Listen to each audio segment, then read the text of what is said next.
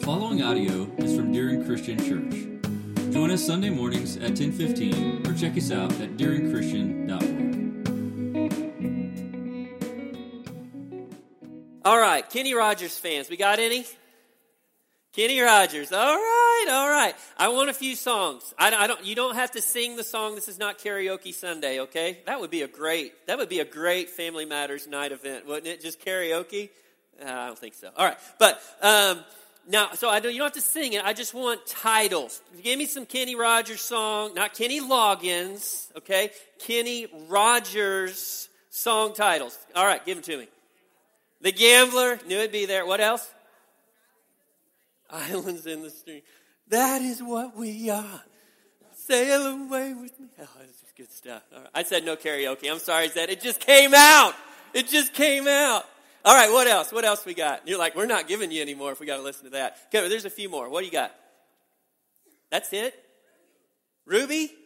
Okay, what else? Lady. Okay, who said lady? Lady. All right, lady. Okay, a lady said lady. Interesting. All right. Now, if you were going to have Kenny Rogers' The Greatest Hits, all right, and you were going through the playlist of Kenny Rogers' The Greatest Hits, what are you going to have right off The Gambler? Number one, it's just going to have to be The Gambler, but followed by the next, Lady, all right? When we sing that one? That's a good one. No, I'm not going to do it. Okay. What about this one? Nobody said this one. She Believes in Me. Oh, that's such a good cheesy song, is it not? Yes. And then you're buttered up. You're just like, oh, this is just so good. And then Lucille. You picked a fine time to leave me, Lucille. I mean, doesn't that just make you feel so good inside? And then you go back to the beginning and you're like, The Gambler, Lucille, those two songs are connected somehow. They just are. The Gambler, he gambled wrong, okay? All right? And later on, he's singing to Lucille. Now, I know that's not exactly how the song goes, but just bear with me a little bit, all right? Last week, JB did a great job, and he called us to evaluate the expectations that we bring to our families, whether that's expectation of our spouse, whether that's expectations of our children. He called on us to look and evaluate those expectations, and when we find that they are legitimate, because sometimes those expectations are not, but when we find that they are legitimate, he then encouraged us to communicate those expectations.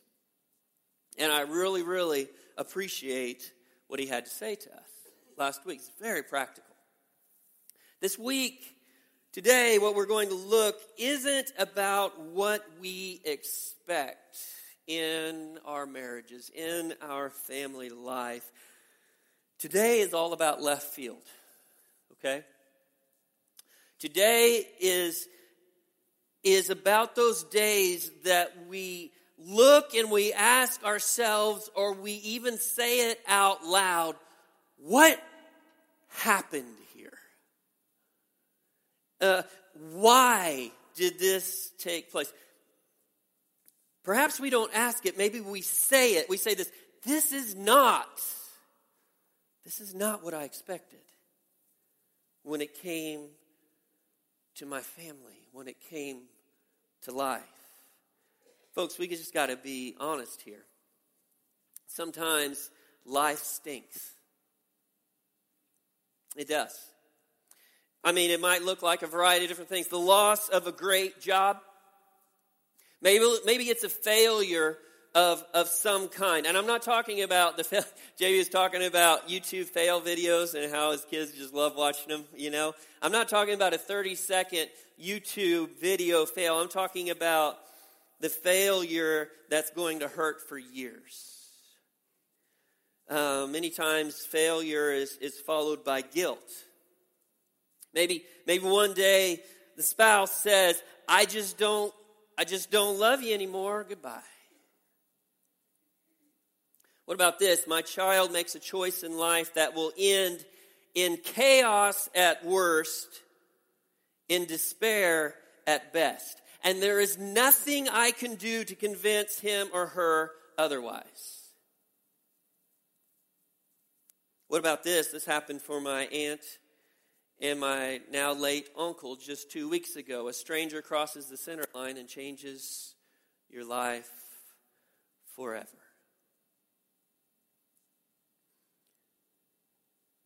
You look at what seems to be a shattered life and ask, what happened? What about Jesus? What about his promise? Well, we're going to be bouncing around a lot today. John 10:10. John 10:10. This is not the passage we're focusing on today. The one we'll focus on is just a few chapters later from the Gospel of John, but we're not even going to stay there. We're going to be moving around a little bit, okay? But John 10:10 says this. This is Jesus speaking. If you have red letters in your Bible that are the words of Jesus, they're going to be red. Okay? Jesus said, "The thief comes only to steal and kill and destroy. I came that they may have life and have it abundantly." Life is shattered, and someone might turn to that verse of the Bible and say, what does that verse say? Is this abundant life? Is this my fault? Is that the reason this is taking place? Is this my fault? Has the Lord forgotten me? Why is this happening? The Bible's chock full of people who suffered.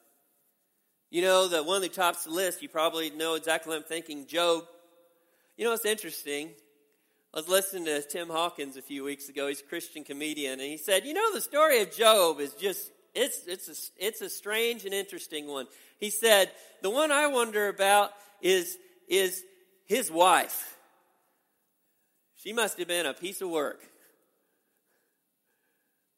And then he says, this is what happens to Job. If you don't know the story, this is what happens to Job. He loses his children. He loses his livestock. He loses his possessions. He loses his health. He doesn't lose his wife. Now, I need to be Tim Hawkins because he says it and it's all kinds of funny, you know? Interesting. Matter of fact, she told him to curse God and die. That was her advice. Job, Jeremiah, Samson, King David, Abraham, Hannah, Mary, Paul, Jesus. And that's just a tip of the iceberg of the list of people in the Word of God who suffered. Some suffered because of their choices. Some suffered because it was God's plan. Some suffered because suffering is simply what happens in this world. It doesn't take a rocket scientist to look around and see that suffering is still playing a major role in this world. I'm going to tell you something, guys, and listen very closely, because there are some people out there trying to teach this in our world who are not teaching this accurately. There are teachers, there are theologians in this world doing a huge disservice to God's people. This is their message. God only wants his people happy, healthy, and successful. And they usually define success in materialistic ways. The problem with teaching this is the reality of living in this world and a shipwrecked faith when tragedy comes. And those who teach that will then come to this and become Job's friends. You remember what Job's friends told him? They showed up and they said, Job, this is your fault. This is your fault. And those who teach this, the only line of thinking with this is then coming to Larry, Sherry, or Harry, I don't care who, and telling them, hey, this is your fault. Your faith just isn't strong enough. Maybe those who often misuse John 10:10 should turn a few pages over to John 16:33. Also in red. These words that were spoken the night before Jesus died on a cross. His words with his closest followers, his disciples. It's interesting what he says. These things I've spoken to you so that in me you may have peace. I'll tell you what, some of the things he told them weren't that easy. But yet he says, these things I've spoken to you that in me you may have peace. In the world you will have tribulation. You will have trials. You will have suffering. But take courage. I have overcome the world. So, if suffering is going to happen and God's word will help us deal with it, and sooner or later, every one of us in this room will suffer. And guys, I got to be honest with you. There's no meter of suffer there that everybody has to get to. That's not the way it works. Some in this world suffer more than others. But all suffer. So what is to be our response to suffering? That's the question. If we are going to suffer in this world, Jesus himself said we will, what is our response? Number one, you ready? It's this. We need to understand it's okay to simply hurt for a while. We need to understand that. It's okay to just hurt. Friends, listen. Every one of us at some point in time will be put into the place of someone trying to offer comfort to someone we love who is hurting. You and I both, we're going to be in that place at some point. Little bit of advice for you and for me. It's this. Be patient with your loved ones when they're hurting. We love to really give Job's friends a hard time. We really do. Do you know what Job's friends did before they ever opened their mouth and said anything to him? They sat down in ashes with him for 7 days without saying a word. Think on that for a little bit. I think if I go to offer somebody comfort and I'm there with them for 30 minutes, I've done pretty good. Now I can start giving them a lot of wisdom. 7 days. We need to understand when we are trying to give someone comfort or when we are the ones suffering ourselves, that it's okay to just sit back and cry and hurt a while. I'll never forget the words of many years ago when Zeus, we call him Zeus, Brother Zeus Diak, was teaching at the time psychology and all kinds of counseling classes at Ozark Christian College. And he told us in the class counseling youth, he said this, the average, and those of you that I've worked through times of funerals and bereavement with have heard me say these words. On average, the process of sorrow when you lose someone you love lasts 7 years. And that doesn't mean on the 7th year it's done. It just means that that's how long on average it takes to process through the grief. 7 years. It's okay to hurt a while. Number 2. When the time comes, it's okay to ask why. It's okay to just ask other people why. Why did this happen? Now, don't expect good answers in return, okay? If you ask that question. But it's okay to ask it. It's okay to ask it of God. God, why did this happen? I'm going to tell us, though, that if we come with that question after quite a time of hurting, that we need to be honest with ourselves about the facts. If I'm going to ask the question why, I have to ask some other questions. And the number one is this: am I suffering because of my own choices? Many of those in Scripture that I talked about fall into that category. Matter of fact, the writer of Hebrews urges us to embrace the discipline of the Lord.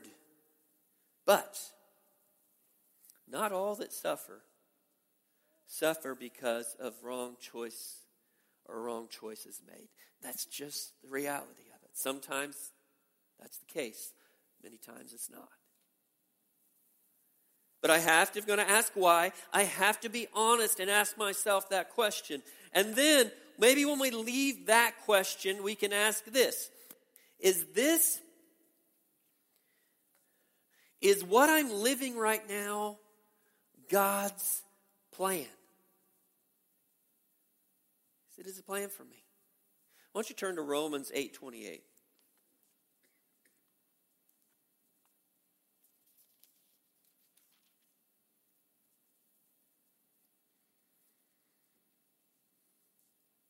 This is another one that gets thrown around quite a bit, okay? When it comes to suffering.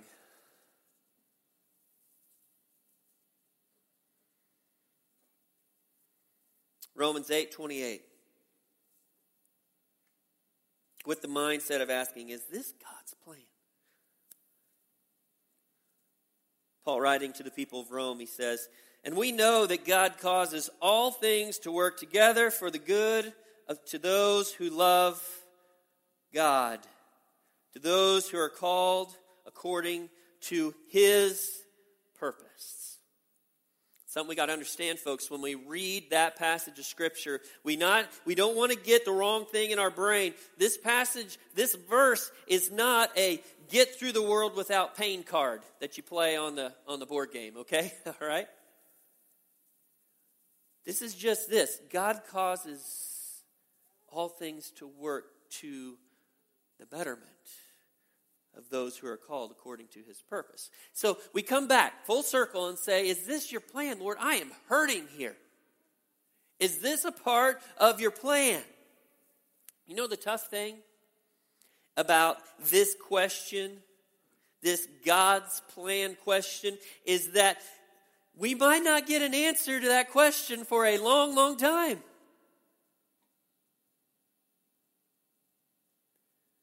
It might be eternity. And I got a feeling we probably won't even be asking the question anymore when we're with our Father in heaven. Probably won't even remember it. But it is a valid question. And unfortunately, one we don't always get answered. Another thing we need to ask ourselves, if we're asking why here, am I suffering because this world simply stinks sometimes? Turn to Luke chapter 13.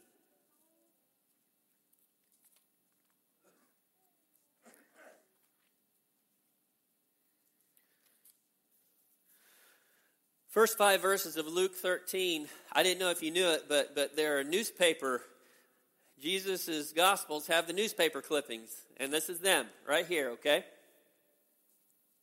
All right, yes, when Jesus walked into this earth, things happened that made the news. Now, maybe their news looked a little different than what our news looks like today, but things happened, people ask questions.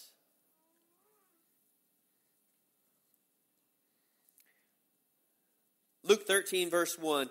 Now on the same occasion there were some present who reported to Jesus about the Galileans whose blood Pilate had mixed with their sacrifices. Pilate was a tyrant. We'll just throw it out there. He was.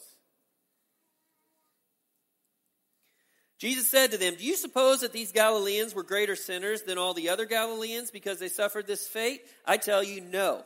But unless you repent, you will all likewise perish." And then Jesus goes on to another newspaper clipping. "Or do you suppose that those 18 on whom the tower in Siloam fell and killed them were worse culprits than all the men who live in Jerusalem? I tell you, no. But unless you repent, you all will likewise perish. What Jesus, the point he's making here, bad things happen in this world. Those people on whom the tower fell, they didn't deserve it. They didn't deserve it any more than anyone else. But I'll tell you what, you better understand, life is short. You don't know when your life is done. Therefore, repent now.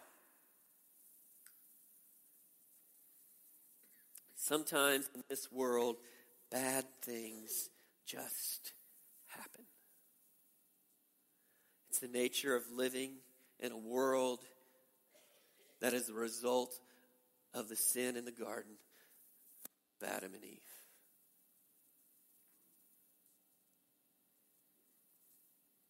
All right, back to our series of questions.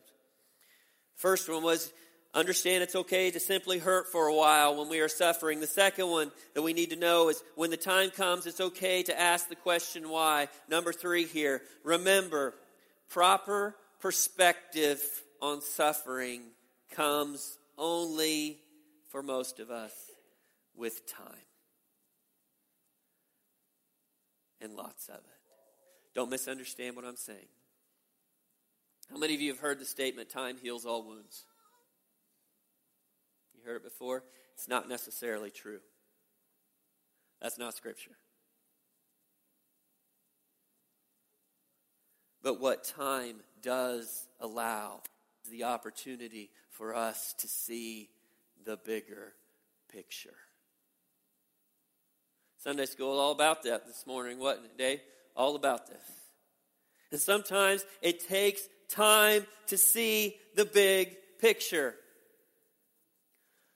Book of Lamentations in your Old Testament. Go ahead and turn to Lamentations chapter 3, but I'm going to talk to you a little bit about it first. That's kind of right smack dab in the middle of that short book. In Old Testament terms, it's kind of a short one. The one right previous to it is not short and is written by the same guy. His name was Jeremiah. He was a prophet. You know, some prophets had it good, some didn't have it so good. Some probably, it all depended upon when they were called to be a prophet to God's people in the Old Testament. And Jeremiah, figuratively speaking, got the short end of the stick, all right? He was called to be a prophet in and of the nation of Judah when Judah was going down the drain. After years and years and years of forsaking God and not listening to Him, God finally said, I've had enough. This great hand from the north will sweep down and will take my people and rip them from their homes, slaughter them. That hand from the north was the kingdom of Babylon. And Jeremiah lived through all this. And it was his job to continue to preach, to prophesy, to teach the people of Jerusalem and Judah, even though they would not listen. Jeremiah authored what we call Jeremiah, but he also wrote Lamentations. Lamentations is the you picked a fine time to leave me, Lucille, of Jeremiah's writings, okay? Now, don't get me wrong. There's some hope found there. There's some hope found there, but I'm telling you what, it is rough. I mean, I just looked through these title headings of this. And if you've got little heading titles above paragraphs and stuff in your Bible, understand those aren't scriptural. Usually it's just something an editor has added, but they're usually pretty close to being on track. And what do you got here? You got the greatest hits of Lamentations. You got the sorrows of Zion. You got God's anger over Israel. Oh, yeah. Jeremiah shares in Israel's affliction. You picked a time to leave. The distress of the siege described. You got it? You got it? Yes. It is not fun times. Lives shattered. Jeremiah saddened and feeling helpless because it doesn't matter what he tells these people, they will not listen. Is the situation hopeless?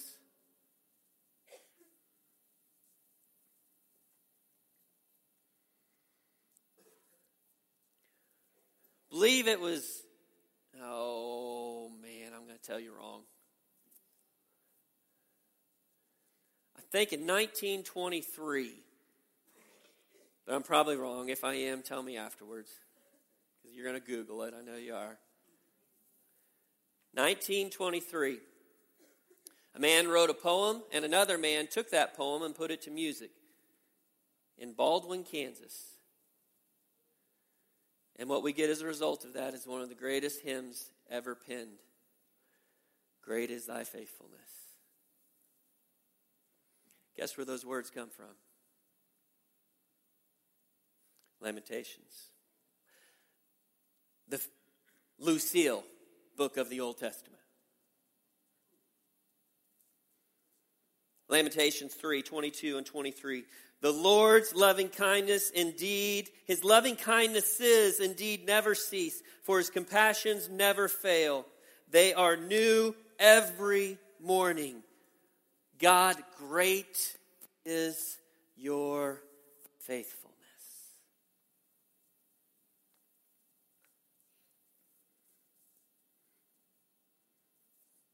Time gives us perspective. And we come to the understanding of this. God is right there in the midst of the suffering with us. He knows pain firsthand, and he is faithful.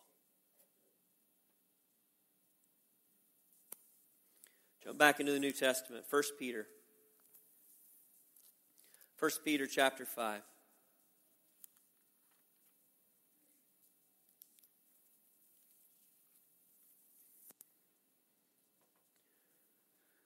Verses 6 and 7. Before I read this, 1 Peter chapter 5, near the end of it's going to be really near the end of your Bible, okay? The Apostle Peter writing. He's writing to believers, and it's something you got to understand, that in the midst of Peter writing this, the recipients of his letter are suffering. Matter of fact, it's called, in his words, a fiery ordeal. They are suffering. They are being persecuted. They are suffering. So the entire letter, 1 Peter, is written in the context, the environment of suffering. And this is what he says. 1 Peter 5, 6 and 7. Therefore, humble yourselves under the mighty hand of God, that he may exalt you at the proper time. Casting all your anxiety, there's that anxiety word, David.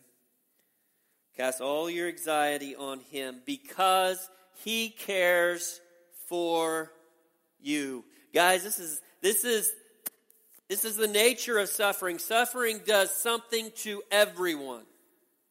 I don't care where they are when the suffering begins or ends.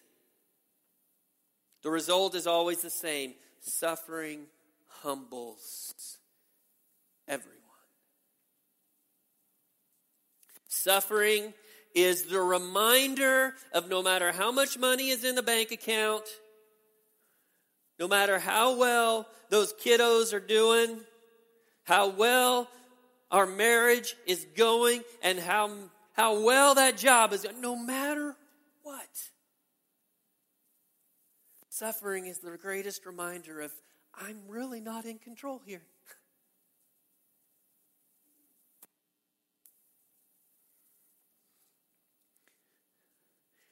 It is the eyes of the wise in this world. It's their eyes that are turned to God in the time of suffering.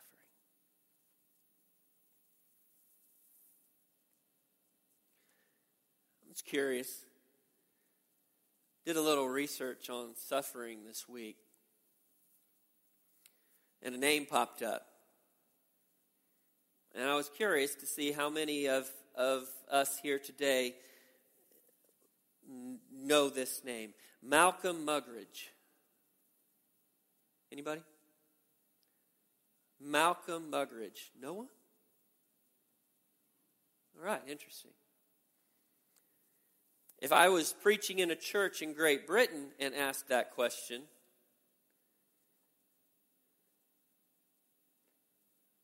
a lot of hands would go up.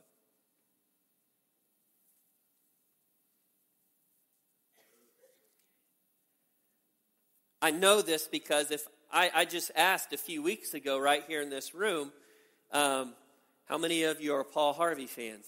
And a lot of hands went up. Malcolm Muggeridge, who's a little bit like Great Britain's Paul Harvey. Although the vast majority of what he did was not with his voice, it was with his hand, with a pen in his hand. Let me tell you a little bit about Malcolm Muggeridge. He was 20th century journalist, political writer, lived through 2 world wars, saw a lot in his life, suffered personally, like many people. The wars cost him and his family personally. Brilliant man. He's one of those men that you listen to, scholarly, and all you can think of is like Oxford or something, and you're like, I think of like C.S. Lewis, like, man, I wish I had that accent. That'd be so cool. I mean, you speak with a British accent, and I don't care what you're saying. People just think you're smarter, right? Oh, no. Well, as I was studying a little bit about Malcolm Muggeridge, another guy's name popped up a number of times. And let me ask you if anybody heard of this gentleman. Now, this is on this side of the sea, all right? So I'll preface it with his name is William F. Buckley. Got a few of you. William F. Buckley, Firing Line. Sound familiar? Okay. Television show. And I can tell you what, guys. You know you're getting older when you're sitting at your desk on a Tuesday and you click on a show from 1968 called Firing Line and you watch all 35 minutes of it and are reasonably entertained. It's like, I got through watching it, I was like, wow, don't think I would have watched that 20 years ago. And it wasn't just the British accent.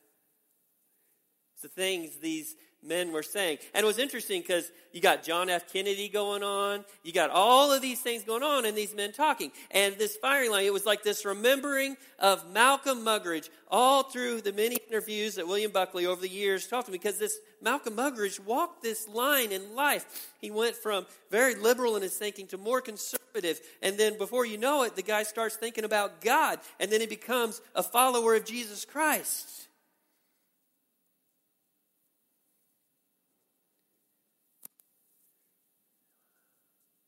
This is what Malcolm Muggeridge had to say about suffering. This is interesting. Listen with me. I wish I could do it with a British accent. I cannot. He said this, contrary to what might be expected, I look back on experiences that at the time seemed especially desolating and painful with particular satisfaction.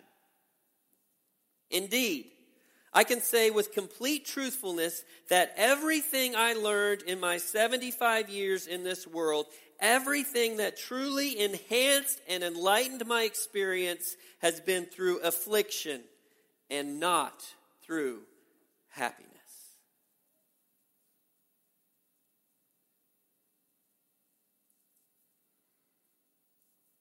As soon as he got through saying those words, William F. Buckley was firing stuff back at him. Well, what do you mean? So you say suffering's better than peace? Well, he says, no, you don't understand what I'm saying. He says, I feel this way because of a man named Jesus and his death on a cross.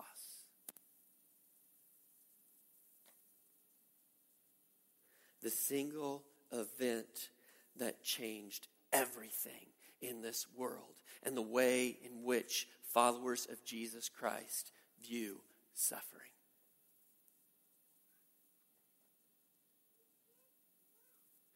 We can shake our fist at God and say, why is this happening now? And as we do it, we are crying out not to a sympathetic God, but an empathetic God.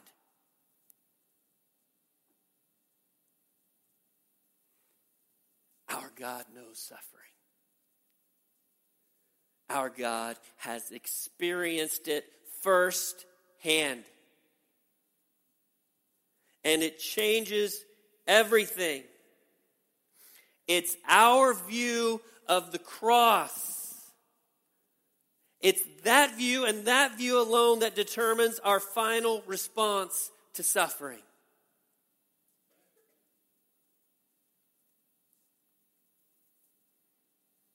Our Lord suffered for us.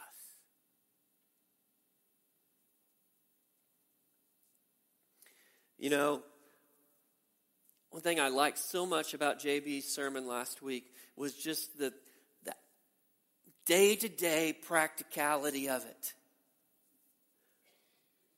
I hope you got that last week. JB laid some things out there and he said, you do this, you do this, you do this. And it will help you when it comes to the expectations you bring into your family life. Do these things. And yet, this week, we're talking about a completely different subject. A subject that touches every one of our families at some point. I'm going to be a part of a funeral service for my uncle who died way too early.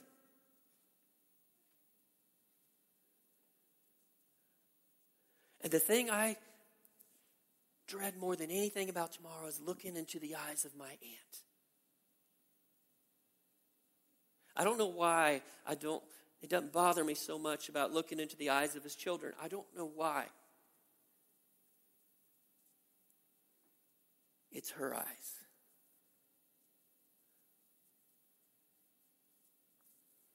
And I wish today, as we sit here and we ponder this subject, that there was something practical, something I could just say that would just take our pain away.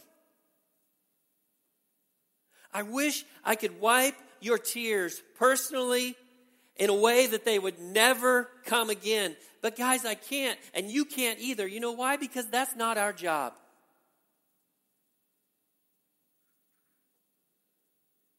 That's the job of our God. Jesus said, in this world you will have suffering, but be of good cheer. I've overcome this world. And he's taking us home one day, people. And in that home, suffering will be an ancient memory. It's going to get to the point, if it wasn't for the cross reminding us of why we are in heaven, we would just probably talk about it in mythological terms. You know, they talk about suffering. It never really happened. No, there's no such thing as suffering. It'll be so distant. So ancient. And as God takes us into that world, what does Revelation say? He will wipe our tears away forever. Amen. Would you stand with us, please? Let's pray. God, we come before you today. We thank you, Lord, that when we look around us and see pain in this world, when we experience it firsthand, Lord, that we have the comfort of the words of your Son. We have his promise to rest in, Lord, that he's overcome this world. Father, remind us daily, if need be, that you are making a world as we speak, that your Son will come and take us home to, where suffering will be a distant, faded memory. And Lord, use suffering in this world to turn the eyes of people to you.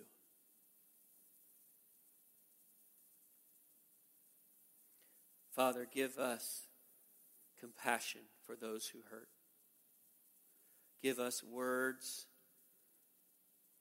beyond our vocabulary, Lord, to show them we love them. And for those that don't know you, Lord, to show them that there's something better. Something so much better than what this world offers. And Lord, I pray for the men and women here today who are hurting, that they would lean heavily upon you. They would find comfort in your promise and comfort in your presence, Lord. We thank you for your Son, Jesus, who experienced suffering firsthand to win our love.